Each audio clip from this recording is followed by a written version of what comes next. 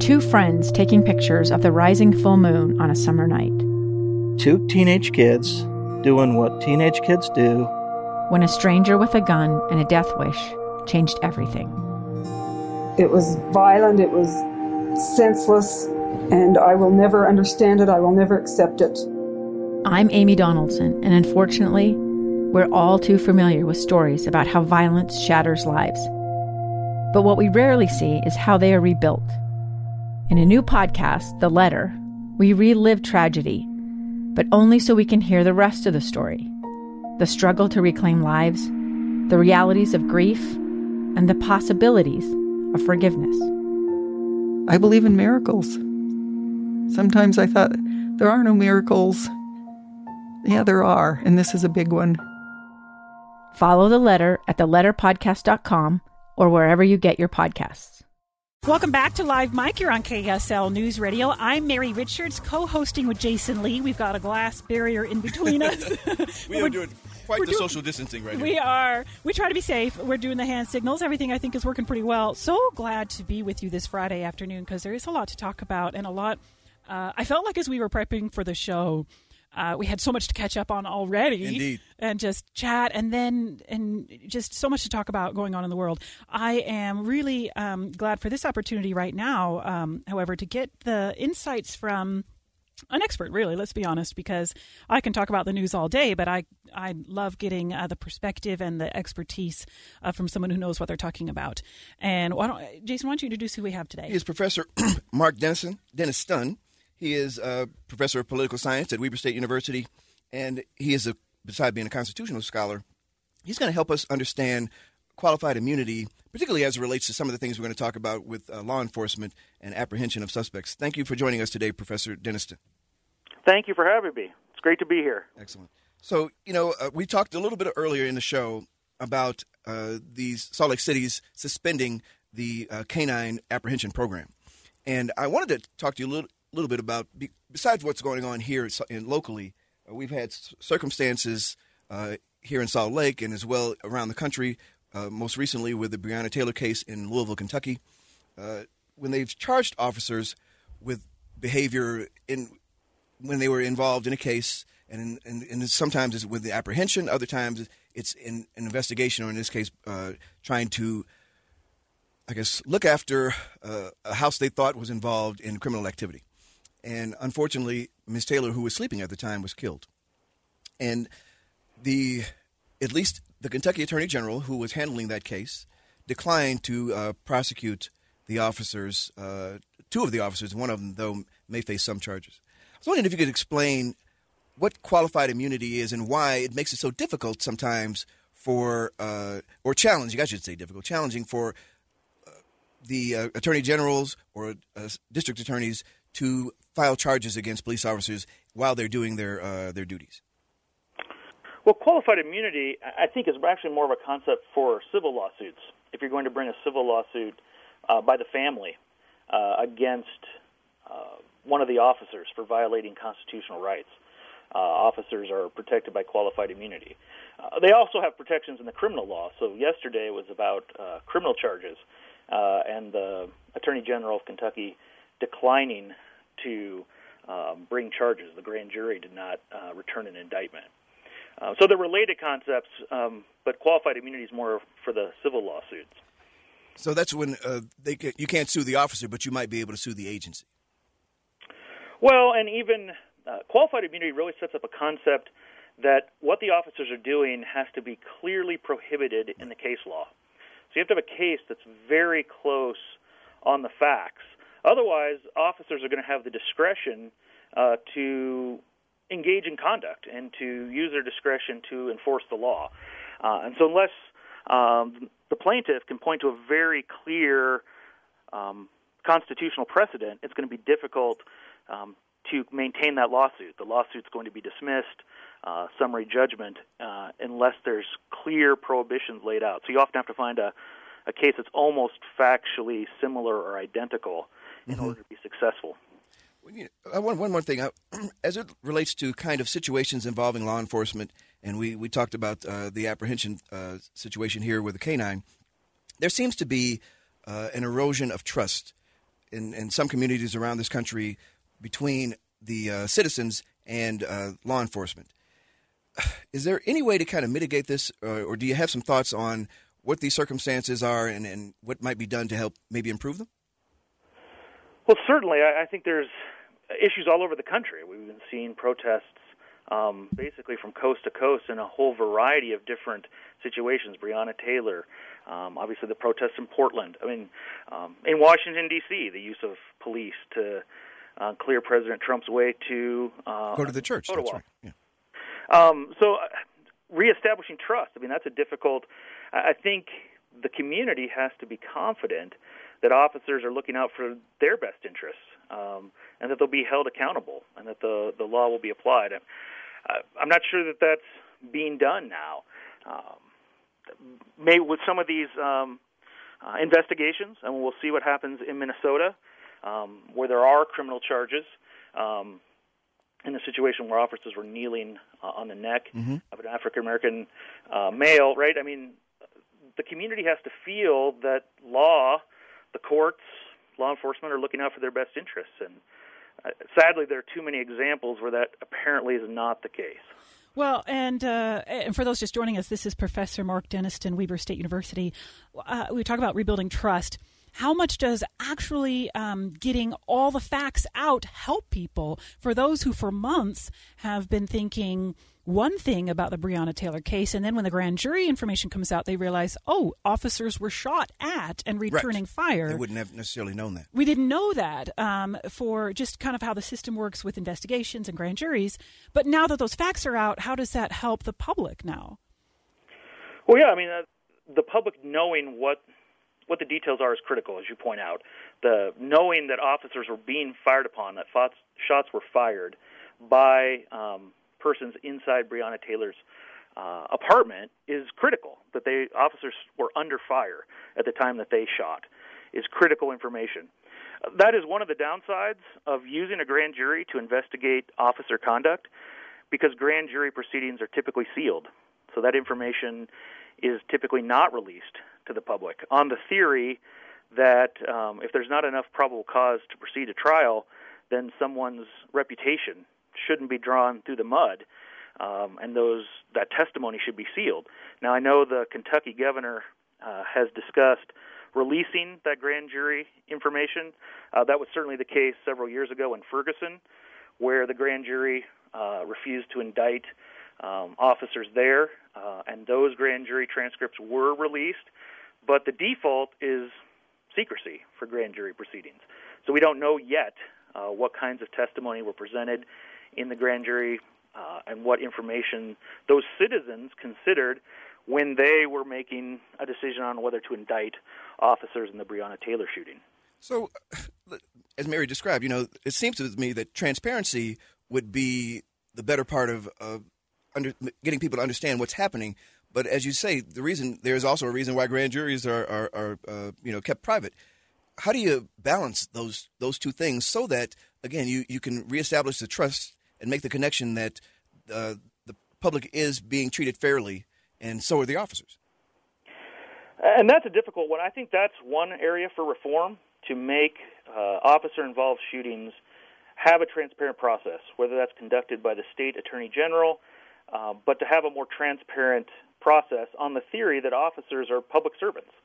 They are public officials, and the balance of interests might be different for officers than for an average citizen, because of the public trust that they hold. Or, barring something like that, a more dramatic reform, opening up the grand jury proceedings, making the transcripts available, so that the prosecutor's role can be revealed. Because prosecutors can easily go into a grand jury and deep six the indictment by effectively acting as defense attorneys for the officers. And that would be a conflict? Well, it's a potential conflict of interest. Prosecutors work closely with law enforcement for obvious reasons in investigations, and that trust between officers and prosecutors is key. But then when it comes time for prosecutors to investigate law enforcement conduct, there's certainly concerns that building the trust in the community that prosecutors are going to cover, or that prosecutors don't want to be bringing cases that they might lose against officers' criminal charges. So I think transparency would be key here, bringing those transcripts or using every avenue in state law to unseal those records and to make those transcripts public whenever possible. All right, we're going to take a break here in just a second and come back and speak more with Professor Denniston about some other topics, of course, to pick his brain on, including what's happening with the Supreme Court. So sit tight. We'll come right back to speak with Professor Denniston, but we've got to start with some breaking news right before we get to commercial. We've got the latest numbers for today, the latest coronavirus case count from the Department of Health, and they report an increase of 1,411 cases from yesterday, a record-breaking 1,400 basically new cases from yesterday, and there were 10,000 more people tested as well, so it's always important to mention that. So the rolling 7-day average for positive tests is 960 per day. It says the rolling 7-day average for percent of positive laboratory tests is 14%. Hospitalizations, there are 184 people currently hospitalized. And then for the deaths, because those are also more to report, 4 more than yesterday, and all 4 were older than 65, it looks like. 3 between the ages of 65 and 84, and 1 over the age of 85. So again, 1,400 new cases from yesterday, and we'll be covering this throughout the day here on KSL News Radio. Right now, this is Live Mike. Mary Richards, Jason Lee filling in, and we'll be right back. Welcome back. I am Jason Lee. You're listening to KSL News Radio and Live Mike. I am joined today by my very long-time news colleague, Mary. We've been on the air for a long time together. We have. Mary We'll go Richards. back. And thank you for joining us. I want to bring this up. We invite you to weigh in on the conversation through the Utah Community Credit Union text line. Text your comments to 57500. Again, text them to 57500 if you want to join the conversation. We're speaking right now to Weber State University political science professor Mark Denniston. He is a constitutional scholar who actually follows constitutional history and ethics as well as judicial politics. And we want to kind of jump to the judicial part of that and ask you, Professor, regarding the passing of Ruth Bader Ginsburg. I wanted to get your thoughts on, what are the political implications of this vacancy, and talk a little bit about her legacy on the court and what it means to replace her. Well, Ruth Bader Ginsburg is a giant, an absolute giant in the law. It's been frequently stated in these last week that she would have been a lawyer of note without ever being named to the court. She was a giant before the court, and her stature has only grown both in popular culture, notorious RBG, but also the decisions, often dissents, that she wrote, being a tireless advocate for women and equality under the law, but also in some political cases. Bush v. Gore, as we look forward to a hotly contested election this time. I mean, she's been a giant on the Supreme Court, and I think the respect that she's being paid this week, first woman, first Jewish American to lie in state in the Capitol this morning, those moving images, absolutely a huge moment in American history. Yeah, I was talking about that earlier. In fact, I really appreciated that time to reflect, to honor those kinds of things because I feel like it's already kind of started to change, but especially probably tomorrow, if we get this announcement from President Trump on who he's nominating, are we going to jump right back into these partisan, oh, that's a terrible pick, or that's a wonderful pick, or I hate you and you hate me, those kinds of pointing fingers? Oh, I think that's already started. It's only been a week. It was only last Friday that I think America was shocked by the news. And even in that week, the posturing, even the hypocrisy, the changing political realm as senators backtrack from statements made only a couple years ago. So and I'm sure the first thing I'm thinking of is Lindsey Graham, who said you could use my words against me, which he never cared about anyway because he was disingenuous when he said it. And Mitch McConnell, who may be the smartest politician in Washington these days, who has kind of set himself up for being able to move forward despite the fact that he didn't do the same thing under the previous president. However, politically speaking, he's doing the job that he's paid to do, and that is to advocate for his party and hopefully get what they want, even if there may be, again, some of that, like you said, some of the hypocrisy that stems from what happened with President Obama and his proposed nomination of Merrick Garland. That's right. I mean, as Mitt Romney points out, historically, it's not unusual to appoint justices in an election year. Over the course of American history, that's actually happened numerous times, somewhere in the realm of a dozen times.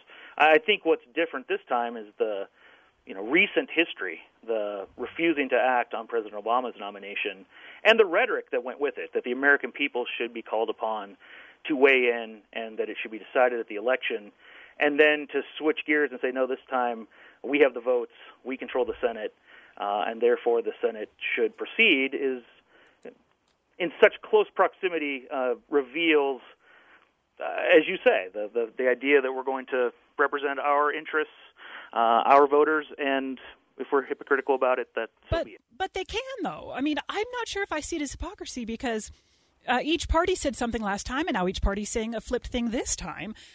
Senator Mike Lee. They can all be hypocrites, Mary.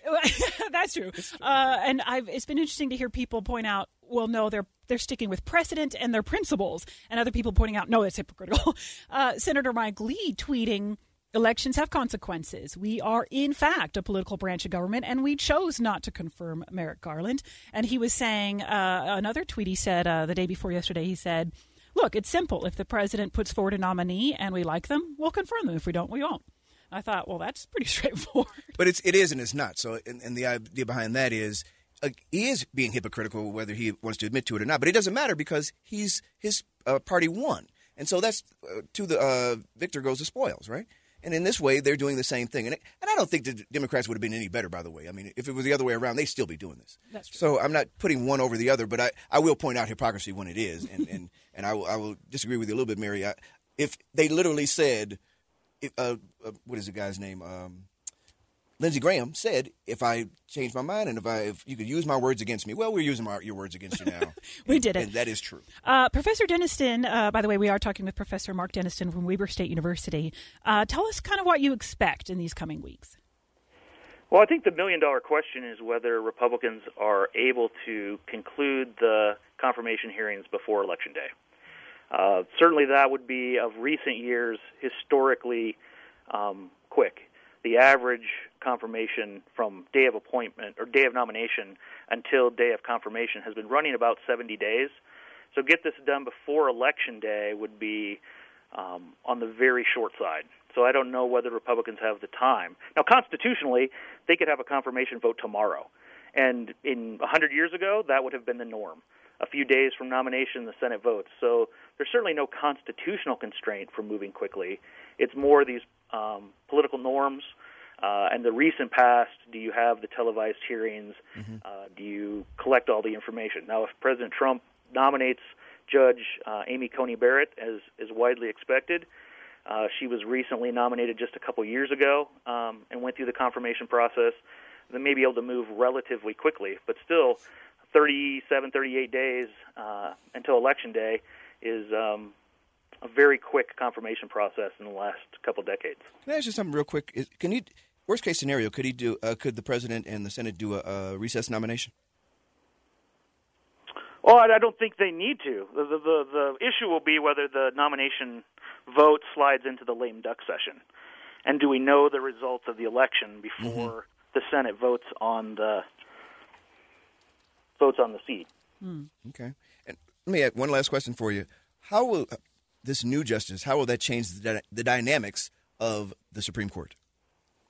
Well, it'll be huge. If President Trump is successful in naming a conservative, whether it's Judge Barrett or other, that person will likely shift the median vote on the court from Chief Justice Roberts, who has been, at least somewhat willing to side with Democrats, to a much more solid conservative vote like Justice Gorsuch. Yeah. Interesting. So at this point, we could look at this as being something that would affect the court for decades. Oh, yes. This justice will likely serve for 30 or 40 years. I saw a quick headline this morning that said Democrats want to be able to limit those terms to 18, but that's not going to pass. That would take a constitutional amendment. I mean, that's just not going to happen, is it? I don't think it's going to happen. I agree. It probably requires a constitutional amendment. There's some clever theories out there that it doesn't. but I think it requires a constitutional amendment. Yeah. So, and like you said, if it would be Justice Barrett, she could serve for decades. Yeah. Well, up until now, think about it. The Democrats had a long time. It's been a more liberal court. This is kind of the shift now, potentially. Yeah, that's true. Oh, and I did want to point this out. I just saw this. A new survey from Marquette University Law School says Americans are more united than divided on the Supreme Court. More than 60% said they approve of the job the Supreme Court is doing. So, maybe there's some hope out there that, depending on the new nomination, but Americans will still see some positives and not be as divided as it might appear when you watch headline news. Your thoughts, Professor? Well, yes. The court has, over the last few years, delivered wins for both sides. And so I think that shows them to be a relatively even-handed, but a 6-3 conservative majority would be much more empowered than a narrow 5-4 majority has been the case the last couple of years. Yeah. Perfect analysis. We're so grateful for your time today. Professor Mark Denniston, Weber State University professor, here with us on Live Mic. I'm Mary Richards. That's Jason Lee. We'll be right back on KSL News Radio. A gun in the face. Then all of a sudden they all kind of lined up. They pointed their guns at me. And this is the point where I thought, I'm going to die today. Started 2 years of horror for an American in Venezuela. They said, you need to give us your phone and get ready because you're coming with us. I'm Becky Bruce, and I spent a year researching and piecing together Josh and Tammy Holt's story about their ordeal in a notorious prison. That's when everything started to turn bad. We had another pound on the door. Boom, boom, boom. And there was the police once again. You can binge all of the episodes of Hope in Darkness on KSLPodcasts.com or wherever you get your podcasts.